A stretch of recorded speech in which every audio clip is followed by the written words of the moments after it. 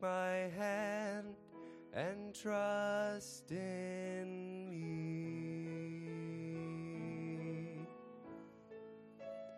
Trust in me. Amen.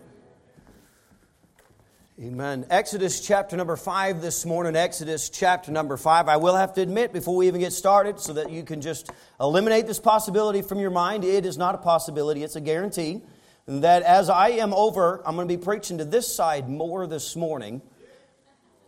It may not necessarily be because you need it more, but there's twice as many people. So I want to make sure I get this side well covered this morning. So thank you all for making sure that at least one side of the sanctuary is full like a normal Sunday morning. But thankful that people get to take time off away with family for a few days. And many people traveling. And we will welcome them back soon, very soon. And I'm excited that they get that chance. And excited that I'll get a chance later, another time. Exodus chapter number 5. Let's stand together this morning in honor of the Word of God. We'll read just a couple of verses. Exodus chapter number 5, verse number 1. Real quickly, Exodus 5 brings us up to the moment that Moses is standing in front of Pharaoh for the first time. We had the burning bush in Exodus chapter 3, and God giving Moses what to say in Exodus chapter 4. And in Exodus chapter 5, we find Moses standing face to face with the ruler of the known world, if you would, at that time. And this is how this conversation begins. Verse number 1, Exodus 5. And afterward Moses and Aaron went in and told Pharaoh, "Thus saith the Lord God of Israel, let my people go, that they may hold a feast unto me in the wilderness." And here's our text verse this morning, verse number 2. And Pharaoh said, "Who is the Lord, that I should obey his voice to let Israel go? I know not the Lord, neither will I let Israel go." Let's pray this morning. Brother Tony Powell, if you would pray for us. Father, I'm glad you know the heart of everyone in here now, and saved and lost. And let's pray, Lord, to this week down and touch the heart, Lord, and touch our hearts to draw closer to Thee. And once they were trusted Thee, Lord, I pray that today would be that day, Lord, so they can come. And I pray that give back to all the liberty, Lord, and the touch and unction and preach this message to us, Lord. We love You, we need You. We ask these things in Jesus' name. You may be seated. Moses has come before Pharaoh with a directive from the Lord. The children of Israel have been in Egypt for 430 years. For much of that, they've been in bondage to Egypt for that time. And God's time was for them to, if you would, incubate into a nation has ended. So now it's time for God to send in Moses, his man, and deliver them out of Egypt and begin the promises that were made to Abraham back in Genesis chapter number 12. And when Moses steps into this, no doubt, grand hall where Pharaoh would have been sitting up on his throne, and as we know, Moses and Pharaoh would have known each other. And Moses looks to Pharaoh and simply says, "Hey, God said, or the Lord said, let my people go." And Pharaoh's response is the response that honestly doesn't take us by surprise, because as we know, for those of us that have studied the Bible for any extended period of time, we know that Pharaoh wasn't a humble man, and Pharaoh was definitely the ruler of the world, not just in position, but in his mind as well. And he said this, "Who's the Lord? Who is the Lord?" Now, we can beg that maybe he didn't really know at this point. Now, I don't necessarily believe that. I believe he knew who Moses was talking about. He had known the children of Israel as long as he'd been alive, because they'd been in that land, and the children of Israel had been worshiping their God to the best that they could while in bondage. And so for him to say, "Who is the Lord?" it wasn't that he didn't know who he was exactly. I think partly he didn't know entirely, but mostly it was just coming from the place of an extremely arrogant heart that said, "Who is the Lord?" Because obviously you're looking at him. I think in the day and age in which we live, this is the same question in the minds and the heart of many people. Unfortunately, it's a question in the minds and heart of a lot of Christians that hasn't truly been answered by their actions. Who is the Lord? That I should obey Him. And if we find it's very interesting, I want to take for a few minutes and go through the next few chapters. But in the next 10 chapters, God responds 14 times by saying, I am the Lord. Look in verse number 2 of chapter number 6. Then the Lord said, verse number 2, and God spake unto Moses and said unto him, I am the Lord. And I appeared unto Abraham, unto Isaac, unto Jacob by the name of God Almighty. But by my name Jehovah was I not known to them. And I have also established my covenant with them to give them the land of Canaan. We see very next chapter, same verse, next chapter. What does God say? I am the Lord. He's saying, hey, who am I? I am the Lord of past promises. Verses 6, he says it again of the same chapter. Wherefore say unto the children of Israel, I am the Lord, and I will bring you out from under the bondage of Egypt. He's not only the Lord of past promises, He's the Lord of present deliverances. In verse number 29 of the same chapter, He comes unto Moses and says, I am the Lord, and we find that He is the Lord that persuades Moses to go back to Pharaoh and once again send the message, I am the Lord. In Exodus chapter 7, we find that He is the Lord that sends plagues, as He begins to send the plagues, starting with the water into blood. In Exodus chapter 8, we find that He is the Lord. I am the Lord that is partial to His children. Because it comes to the plague of the flies. And He says, listen, at this point, I'm going to put a barrier between my people and the people of Egypt. And my people are not going to have to endure the same plagues as the children of Egypt. Aren't you glad you have a God that is partial to His children? Hey, I know that God is not partial in that He will turn some away to His Son's blood and some He will not. But when it comes to His children, He's very partial. He's partial in that He corrects us. He's partial in that He supplies our needs. He's partial in a lot of ways. And I think He shows that partiality through the rest of the plagues. Because we see the children of Israel, they didn't have to endure the same that the children of Egypt had to. Why? Because I am the Lord. He's the Lord that's partial to His children. And may I say today, you know what? If you're not His child, may I say it this way, He is impartial towards you. I didn't say He doesn't love you. I didn't say He didn't send His Son to die on the cross for you, because He did. But when it comes to dealing out blessings, God's very good at blessing those that are His. In Exodus chapter 10, verse 2, we see He is the Lord that is worth passing on to your children.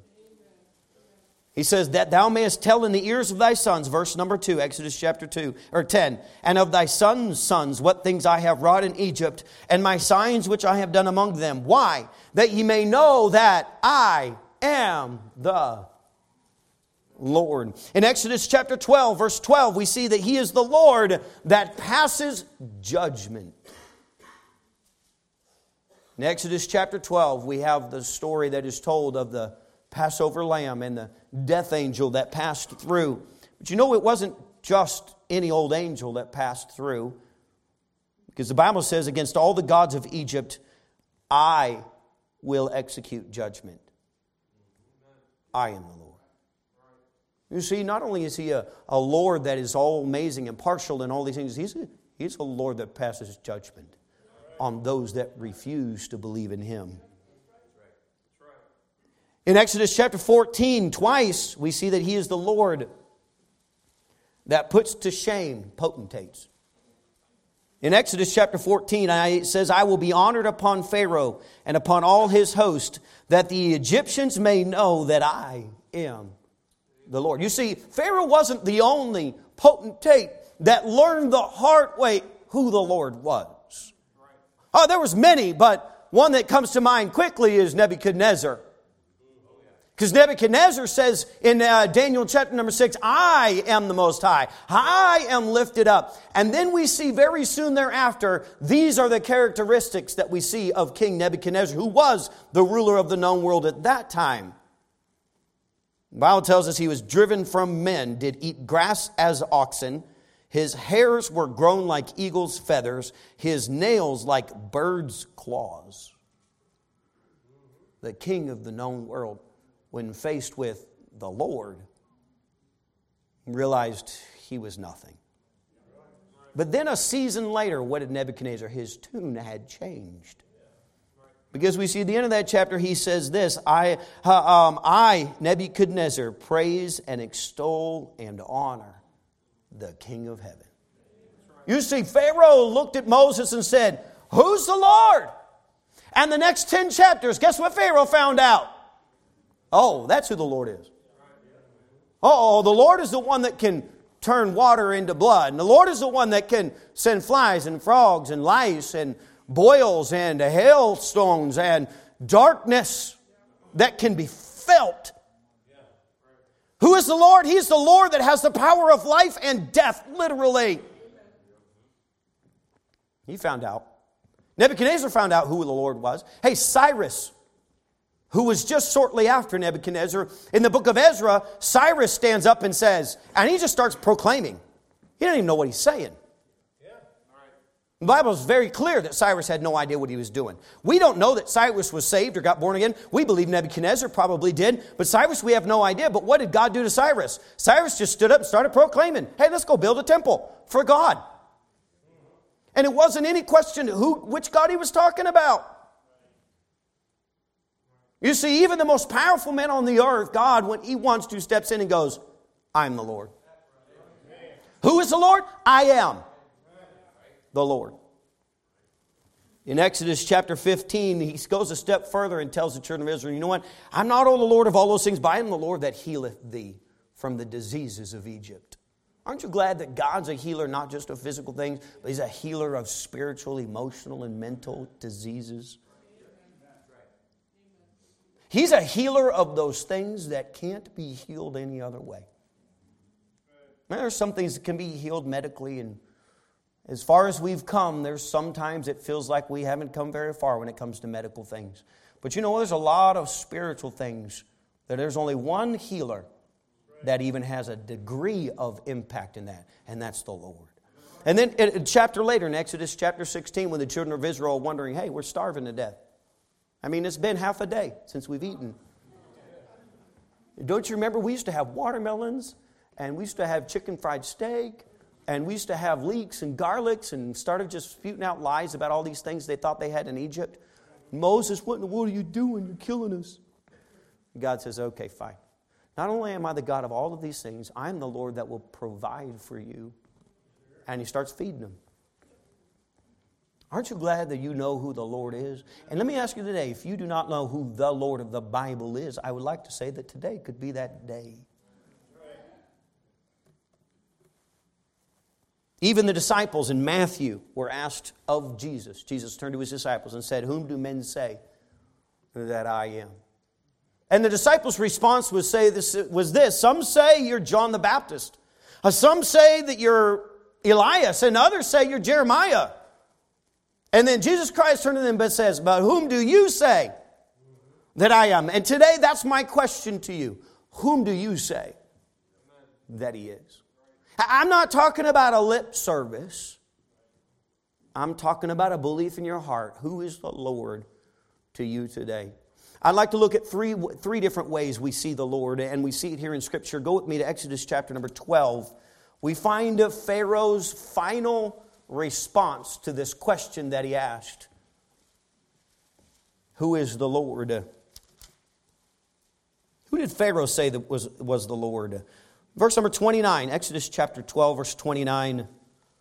And it came to pass that at midnight the Lord smote all the firstborn in the land of Egypt, from the firstborn of Pharaoh that sat on his throne, unto the firstborn of the captive that was in the dungeon, and all the firstborn of cattle. And Pharaoh rose up in the night, he and all his servants and all the Egyptians. And there was a great cry in Egypt, for there was not a house where there was not one dead. Verse 31, and he called for Moses and Aaron by night and said, rise up and get you forth from among my people, both ye and the children of Israel, and go serve the Lord as ye have said. Unfortunately, in the life of Pharaoh, I think this, to some, he is the Lord of others. To some, He is the Lord of others. Pharaoh looks at Moses and says, fine, Moses. The question has been answered. I know who the Lord is. Now you go and serve Him. You say, well, Moses was getting what he wanted. Yes, but my point today is not about what Moses got. My point today is what Pharaoh didn't get. Now, so many today say, hey, I recognize who the Lord is, and I see who the Lord is of the Bible, but He's the Lord of you. And I know you need Him, so you take Him. You take your family and go serve the Lord. I'm okay. Hey, Moses, I see who the Lord is, but he frightens me, so you take him. We see this same type of situation that takes place at the foot of Mount Sinai between the children of Israel and God. Remember when Moses goes up into the mountain and the mountain is shaking and there's lightning and honestly, put yourself in their shoes, it had to be terrifying. But what was their response when Moses came down off that mountain? He said, listen, Moses, you go talk to him. And then you come and tell us what he says, but we don't want to be face to face with that. They were doing the same thing. Moses, let him be your Lord. And we'll just hear him through you. But I don't want him to be my Lord. Because my Lord terrifies me. And my Lord puts a standard on my life I'm not willing to adhere to. My Lord says I have to obey Him. My Lord says I submit to Him. My Lord says His way or the highway. My Lord says I can't take anything that's mine and what is His. I take only what's His. So be knowing that that's the Lord, then you take Him. And Pharaoh looks at Moses and says, fine, He's the Lord, but He's the Lord of you, not of me. Why would some see Him as Lord of others? I think for several reasons. Number one, because of perceived or even real injustices. Hey, there's a lot of injustices in this world. People have been abused unbelievably, and things have happened in people's lives that are inexplicable, horrible beyond all reason, and without a doubt, there are things taking place even today that if we knew the details would literally shake us to our roots. But the reality is, all of those things are not the fault of God, they're the fault of man. I couldn't even tell you on both hands and both feet how many times I've talked to people out so winning. Well, just filled with hatred towards God because of perceived injustices in their life that they attribute to the feet of God. And I'm here to tell you today, it's not God's fault that Adam and Eve ate the fruit. It's not God's fault that sin is ruling this world. It's not God's fault that judgment is falling. It's my fault. It's man's fault. It's not God's fault. Some people will say, he can be Lord, but let Him be Lord of others because you don't know what's happened to me. And I turn to them and say, hey, this is all the reason more He should be your Lord because He's the only one that can heal what has happened to you. He's the only one that can give you victory over the demons, if you would, that has happened to you, whether real or perceived. I think another reason that people see Him as Lord of others is because of the puffed up image of themselves. I think this is at the root of almost all of it. This was Pharaoh's fault. Psalms chapter 10 verse 4 says, the wicked, through pride of his countenance, will not seek God. God is not in all His thoughts. I think this is the real reason most people say He can be Lord of others. Is because they don't feel like they are in a position that needs Him. Jesus Christ Himself said He came not to heal the righteous, but to heal the sick. Why? Because somebody doesn't go to a doctor unless they feel there's a need to go. And nobody comes to God unless they feel like there is a need for Him. And only someone who is completely filled with pride would ever be able to look at the Lord and say, I don't need that. Not only because of perceived injustice, puffed up image, I think another reason that people see Him as Lord of others is because of the attachment of possessions.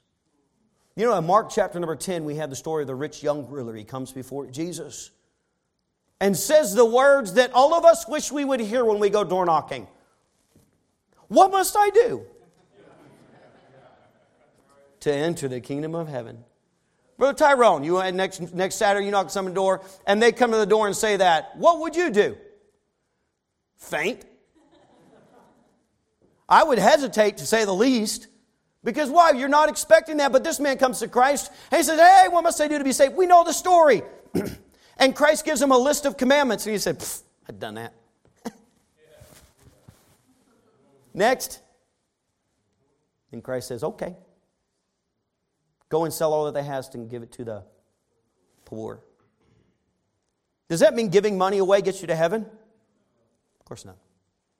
Christ saw the root problem in this rich young ruler, and it wasn't that he was amoral, although we all are.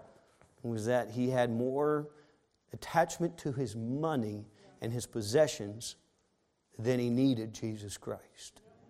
I think there's a myriad of reasons why we look at the Lord and say, hey, yeah, He's great. Yeah, He's the Lord, but He can be the Lord of you.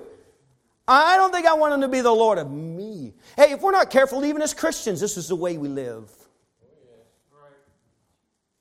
How many days this week did you need Him?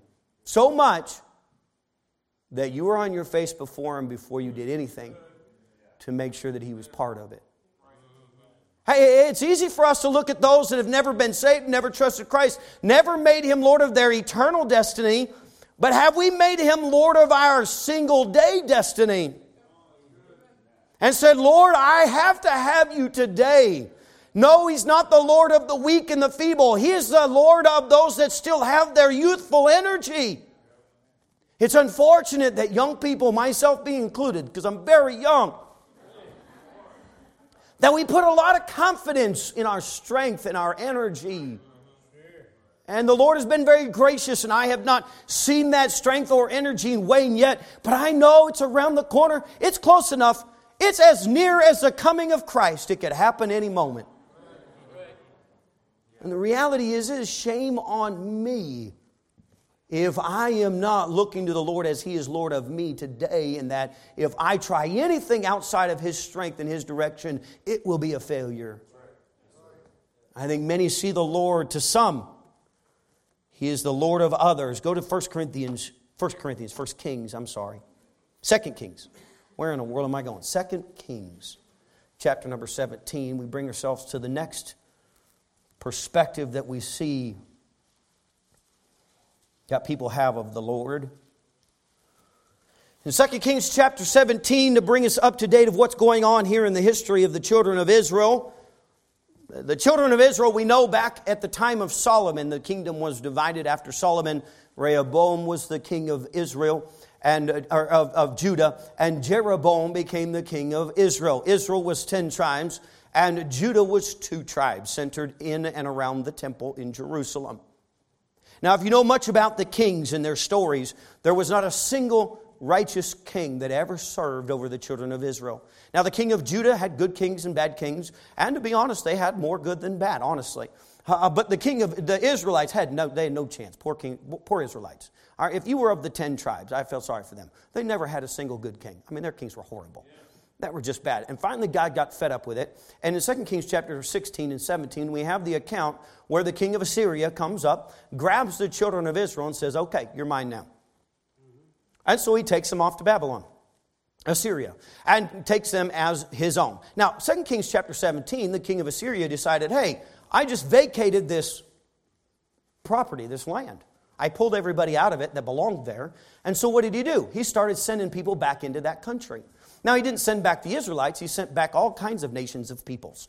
All right, and that's where we bring ourselves in 2 Kings chapter 17. So this is the re-inhabitation of Samaria and the area surrounding Israel. And the king of Assyria is sending them in. All right, and we pick up in verse number 24. And the king of Assyria brought men from Babylon and from Cutha and from Ava, verse 24 of 2 Kings 17, and from Hamath and from Sepharvaim, and placed them in the cities of Samaria instead of the children of Israel. And they possessed Samaria and dwelt in the cities thereof.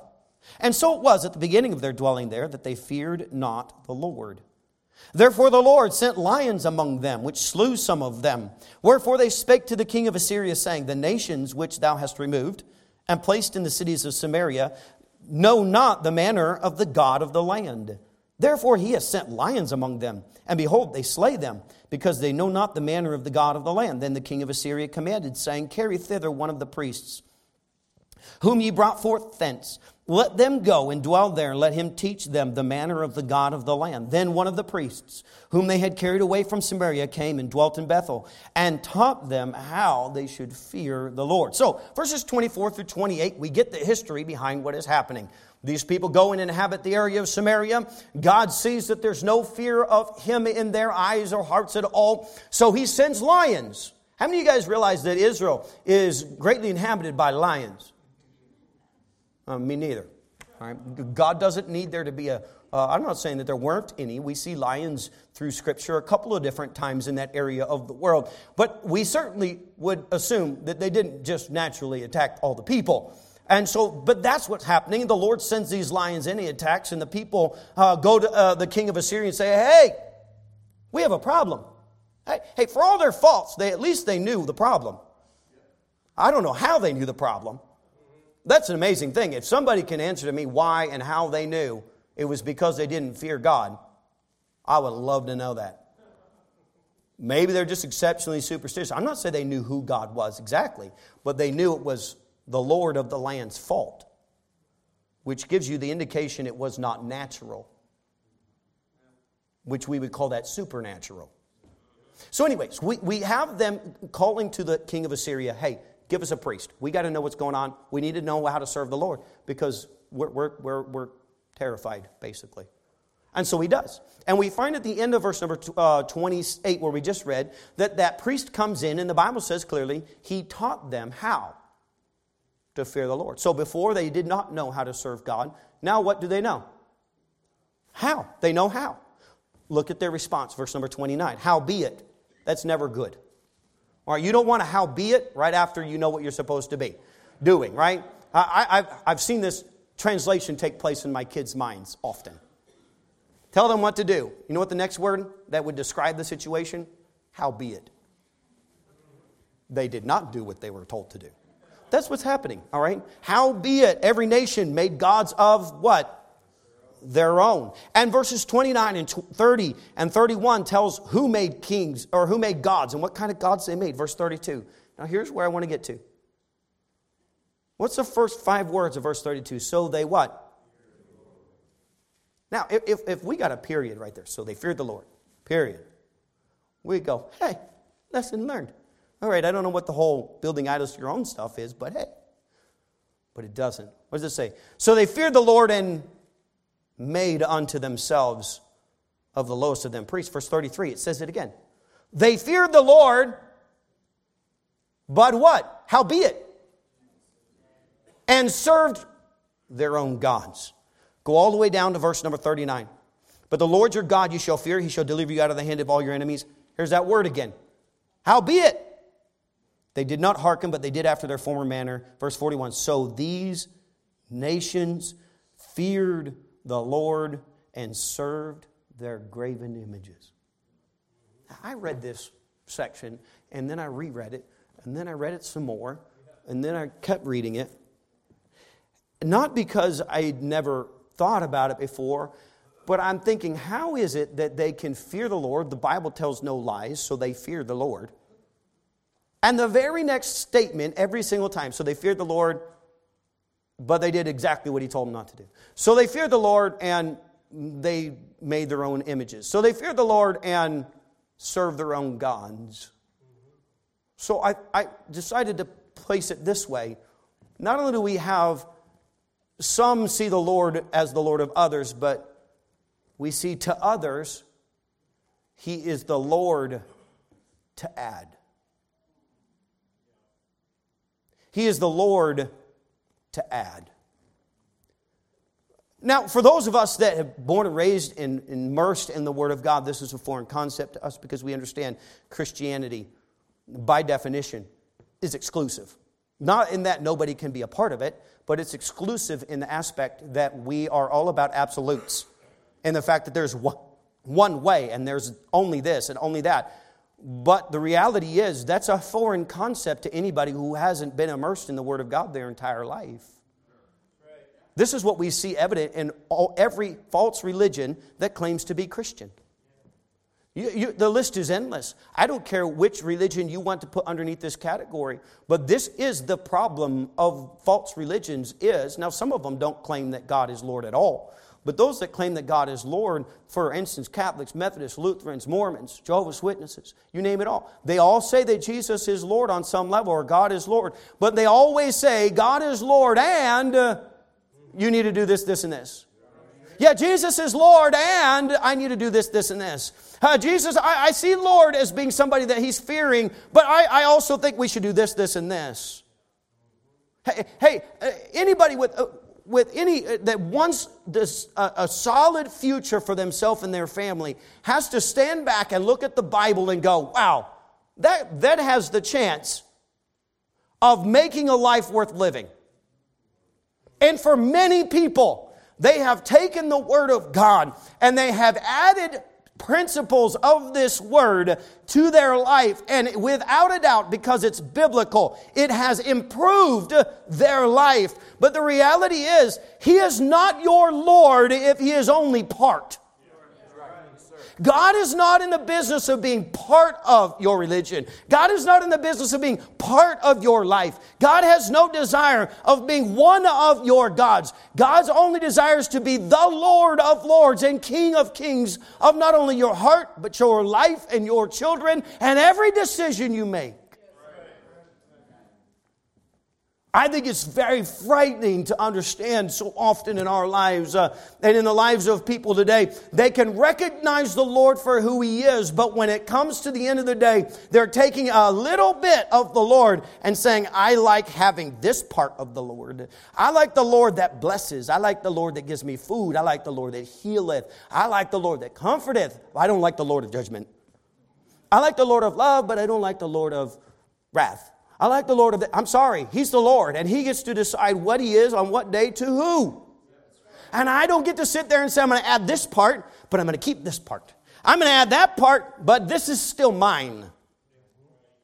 This is so evident happening over and over and over in the Word of God with devastating consequences. I think the saddest illustration of all of this is found when Jesus Christ took on human flesh and was walking in Jerusalem and in Israel in the earth. You see this, the permeating idea within Jews. Because they had taken what God had given them in the Old Testament, the law, and they had put it on the throne. And on their throne was works sitting right next to God. It was not about the lawgiver. It was about the given law. And the reality is, when the children of Israel turned their back on God in the Old Testament, they fully accepted and immersed themselves in the concept of the rules being actually in the place of where God belonged. Hebrews chapter 9 condemns them for that. And when it's condemning them for that, God calls that Old Testament law a shadow. Or if we could, a picture. A picture. Let me illustrate it this way. I illustrated this to young people the other day in class. Illustrate it this way. This is where we find the average person today that looks at rules and laws and commandments as a way to heaven and taking the place and adding it to God. It's as if a young lady who is engaged to be married to a young man, and that young man is called off to war. And as he goes off to war, she has the memories of the times they've had together, but the only physical thing she has is she has a picture of him. And she puts that picture up on the dresser, and every day she looks at that picture and she longs for the day that they're going to be able to be together and is looking forward to the time that they can be married and spend the rest of their life together. And that's the only part of him that she has while he's away at war is the picture. But wouldn't you know it? He does survive the war. He comes home. And he comes home and there he is in living color in 3D form, and the real person is standing right there. And she's holding that picture to her chest, and she looks at him and says, you know what? I'm so in love with this picture, I don't need you. That's what the Jews did when Jesus Christ showed up. They said, I'm so in love with this picture that when the Messiah showed up, they said, I don't need that. What the most devastating part of that illustration is this. The picture they were holding on to, that's the temple. That's Jerusalem. What happened just one generation after Christ was gone? It was destroyed. So guess what they didn't even have? Not even the picture. I wonder how many people today are going to go and they're going to go to church and they've got a picture. They have their version of God right here. They have the God that's made in their image here. They believe in the Lord. That's why they're in church. They believe of the God of the Bible. That's why they want to come to church.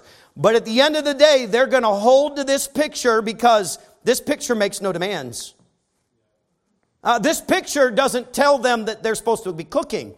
This picture doesn't tell them that they're supposed to have the relationship of a wife. This picture does nothing except just be a picture. And I can dictate how I want to live and I can still hold on to the picture. That's not the Lord of the Bible. He's not a picture. He's a real person.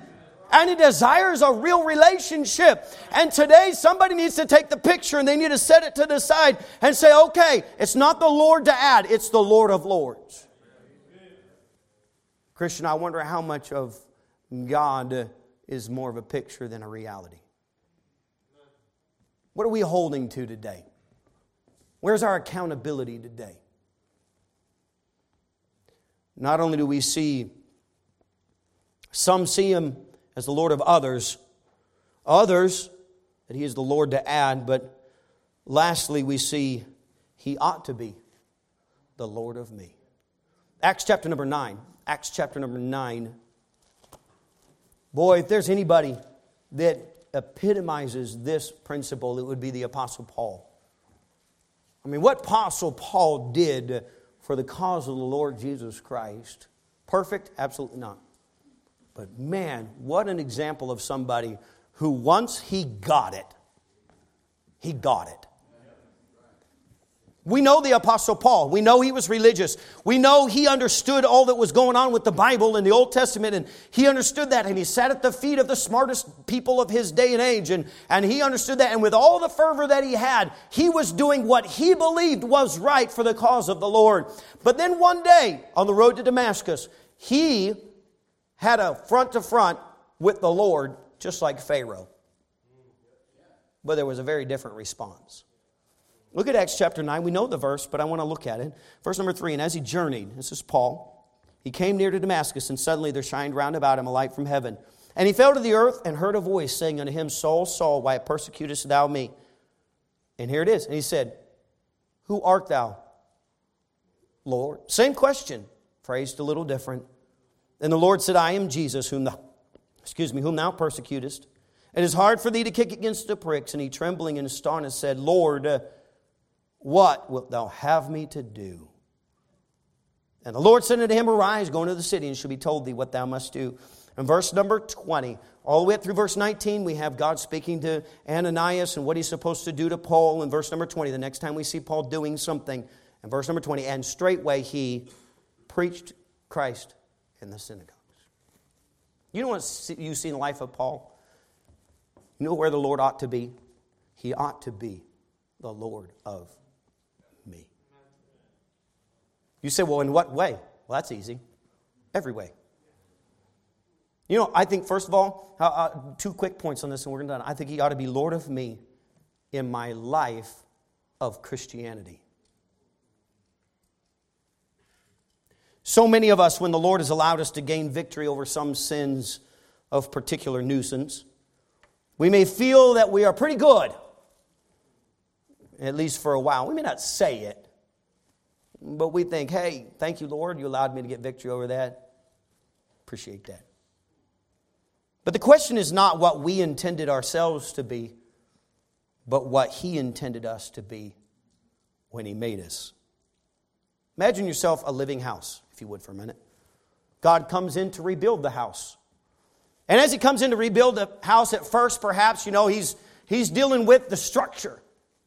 And he's cleaning out those drains and making sure everything's flowing right as far as the drains go. And he's making sure the foundation is shored up. He's making sure that the roof isn't leaking anymore. And we look at that and go, oh man, that needed done. Thank you, Lord. Wow. Oh man, I needed that. That was devastating. That was a pain to always be putting a bucket underneath that leaky roof.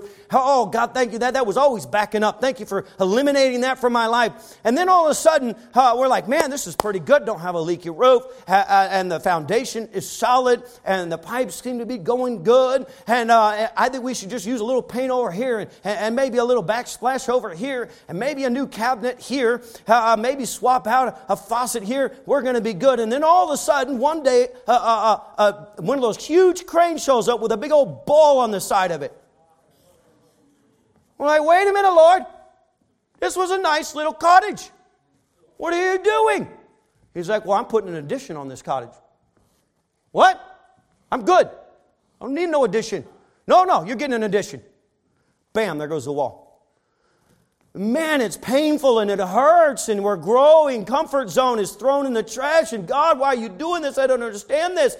And all of a sudden the addition is done. We're like, oh, Lord, man, I can't believe you got me through that. That's amazing. And then all of a sudden we wake up one morning and the roof's gone. What? It's gone. Yeah, you need a second story.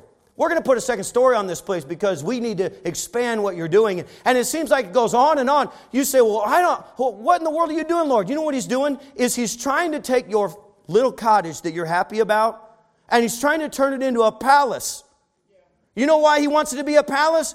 Because a king is living there. And we wonder why, God, why are you doing this? I don't understand this. He said, hey, you made me Lord of your life. Why don't you make me a house worth living in? I look at all the times God went into somebody's house. The very first time God goes into somebody's house on this earth is Abraham.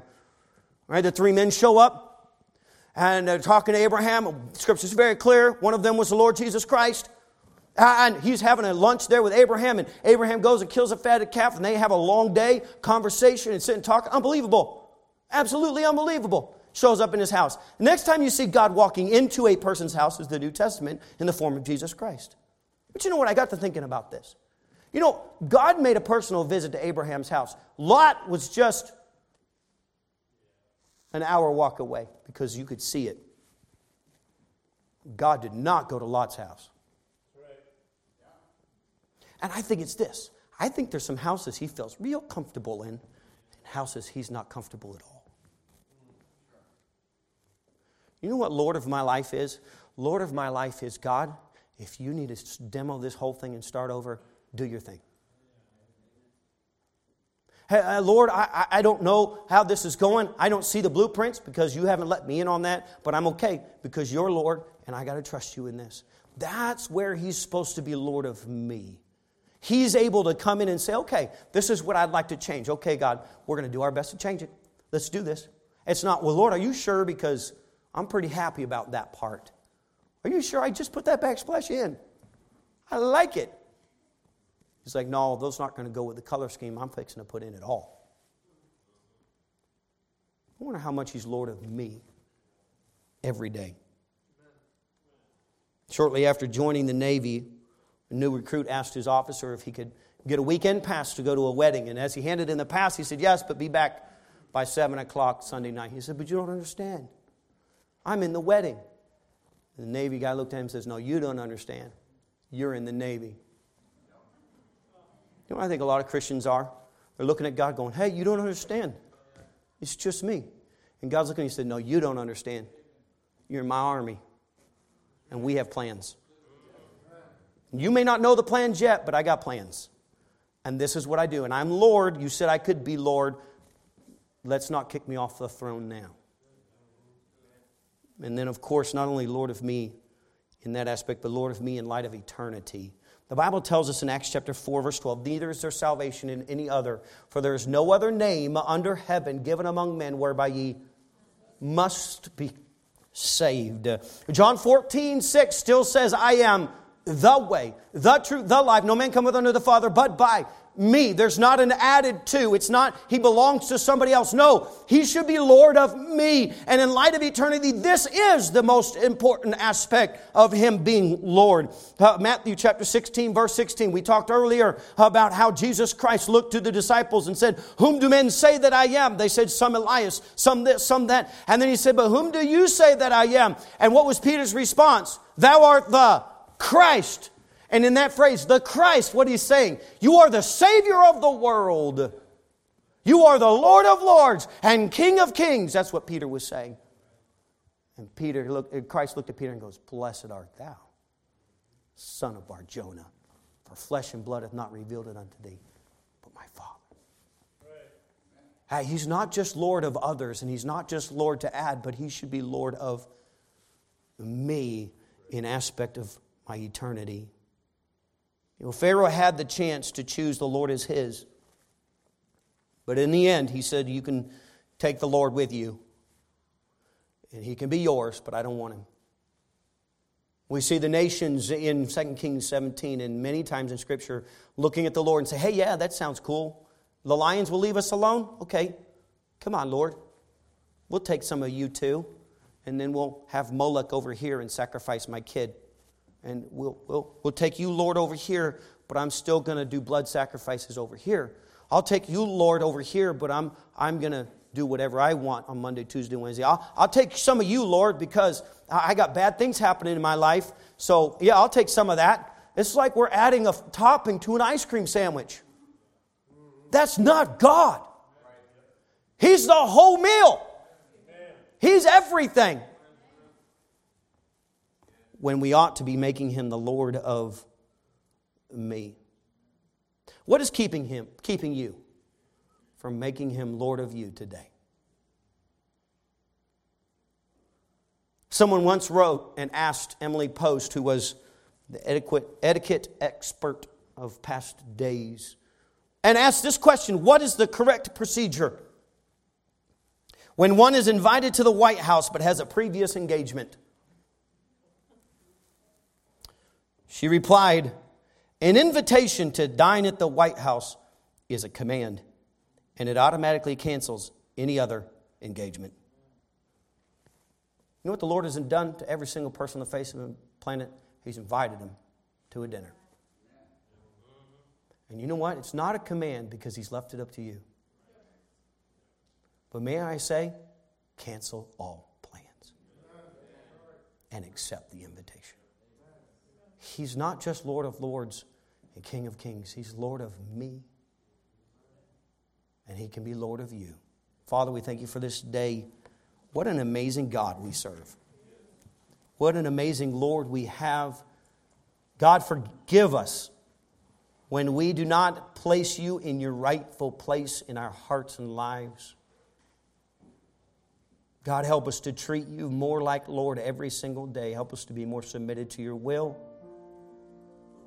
Help us to be more committed to follow the ways that You have for us. And Lord, I pray most of all this morning, I pray for those that are sitting here that have never made You Lord of their life. They may know who You are. They may understand the Bible on some level. They've maybe heard what You have done. They've heard about the cross. They've heard about this great sacrifice on Calvary.